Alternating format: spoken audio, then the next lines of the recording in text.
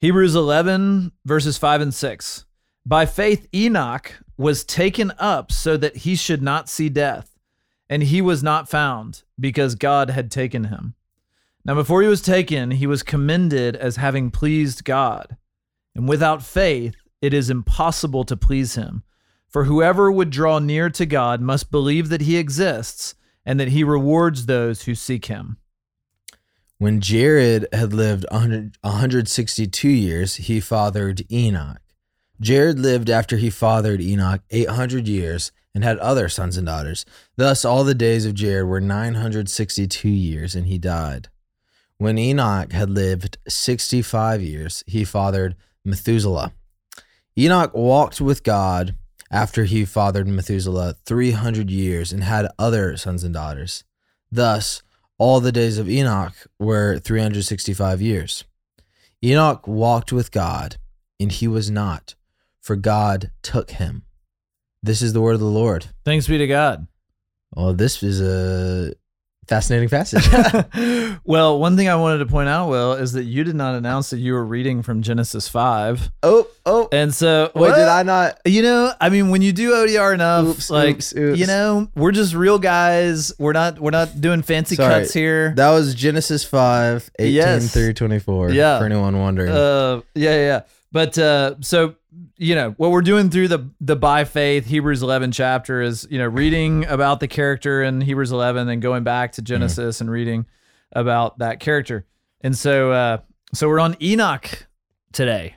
Yep. What a character. I mean, very short mention in the book of Genesis. Literally, I mean, you just read it. Yeah. Like, that's Enoch. That's like, I think that's his whole debut in the That's his Old whole Testament. thing. Yeah.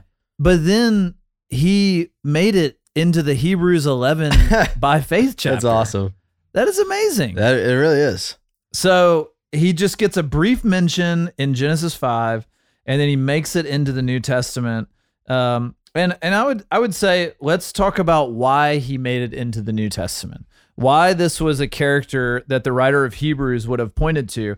And I mean, he says it right here in Hebrews. He says, by faith, Enoch. So it's pointing to the faith of Enoch. Yeah. And verse 6 kind of sums it up. And I mean, basically it's saying like this was, or the opposite, you know, this was true of Enoch. Without faith, it is impossible to please him. For whoever would draw near to God must believe that he exists and that he rewards those who seek him. So obviously there was this guy Enoch who had faith in the Lord, has drew near to God, believed that he exists, and he rewards those who seek him. So even in these beginning years of the creation of the world, you know, you have this guy who, as Genesis 5 says, he walked with God. So it says it twice. If you look in verse 22, it says Enoch walked with God. And then down in verse 24, it says Enoch walked with God, and he was not, for God took him. So twice it's kind of emphasizing the fact that this character walked with God. And so I would pose the question, you know, I'm going to pose the question to Will Carlisle. Do you walk with God? And what does it mean to walk with God? You know, I think what actually helps answer that question, there's one other like real reference besides genealogies and stuff to Enoch in the Bible. Do you know where it is? You've been Googling like while I've been talking. I love it. Okay. I have been. All right. It's in Jude. Jude 1. Okay, Jude. So another little unkept cameo corner of the Bible. Yeah. But this is verse 14. It was also about these that Enoch, the seventh from Adam, prophesied, saying, behold, the Lord comes with 10,000s of his holy ones to execute judgment on all and to convict all the ungodly of all their deeds of ungodliness that they have committed in such an ungodly way, and of all the harsh things that ungodly sinners have spoken against him. And I think that's really interesting. I actually kind of want to do a deep dive on like where Jude pulled a Enoch quote out of the hat from. I know, but you know, there's probably some Jewish literature, Hebrew literature out there, right?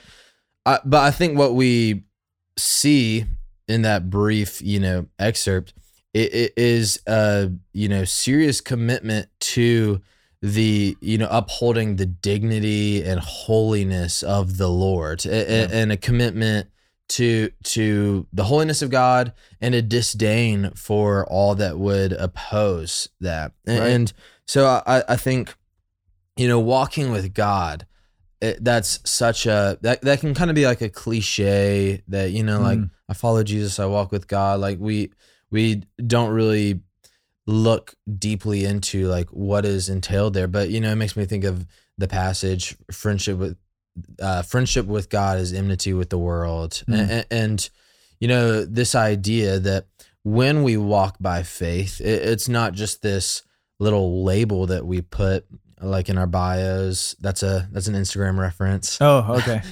I wouldn't know it. Yeah, you wouldn't know. But anyways, it's not this like label that we put on, but it's actually these values that we take on in a way of life in which, we oppose ungodliness both in ourselves and around us in love. And so I don't know what are your thoughts? No, there? I think that's great. I mean, the Jude text is actually really telling, and I think describes well what it means to walk with God. Like he was apparently a prophet before his time, or maybe like a precursor to the Israelite prophets that were to come, who was one who was obviously walking with God and concerned about God's holiness and his own holiness, but then also calling out others and, and kind of in a condemning way, just showing them their sin and how they shouldn't be walking that way. And so the whole idea of walking with God, because it is like a little cliche. Well, maybe not a little. Maybe it's like very cliche, very trite, very commonplace phrase that we use as Christians. But it's not one that I'm willing to give up because it's very biblical. Totally. And so Enoch is walking with God. I would point to Galatians 5, where Paul says that we are to walk by the Spirit. And so there's this idea of walking.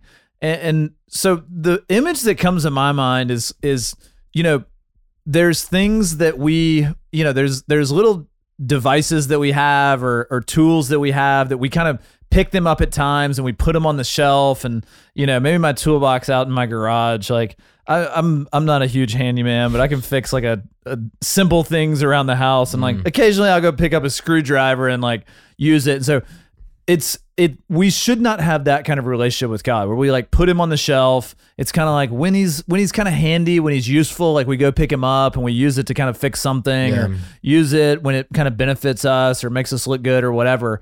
But it's this idea of walking. So like everywhere that you're going throughout your day, all the time, in all your relationships, in all your business dealings, in all your interactions with other people, and everything that you do, the way that we handle our finances, the way that we manage the things that the Lord has blessed us with, our material things that he's given us, all those things. I mean, I think it's all a part of like walking with the Lord. So the Lord is walking alongside us. We're walking alongside the Lord day in and day out, minute by minute. I mean, it's not something you pick up and put down when you want to or it benefits you, but it's this constant walking idea. Good word. Well, Enoch did it, and I would say, Will, let's do it, man. Come on. Let's walk with God. We want to walk with God. We want Christ Covenant members also to walk with God. Yeah, absolutely. Well, for Will Carlisle, I'm Barrett Fisher. Thanks for listening to Our Daily Rhythm. I'm Jason Dees, one of the pastors of Christ Covenant, and Our Daily Rhythm is a ministry of our church designed to help you more faithfully and effectively meditate on God's Word. If you ever have a question for us about one of our Bible readings or one of your own Bible readings, please don't hesitate to text us at 404-465-1737. Again, that's 404-465-1737, or email me directly at jason@christcovenant.com. We'll meet you again tomorrow for Our Daily Rhythm.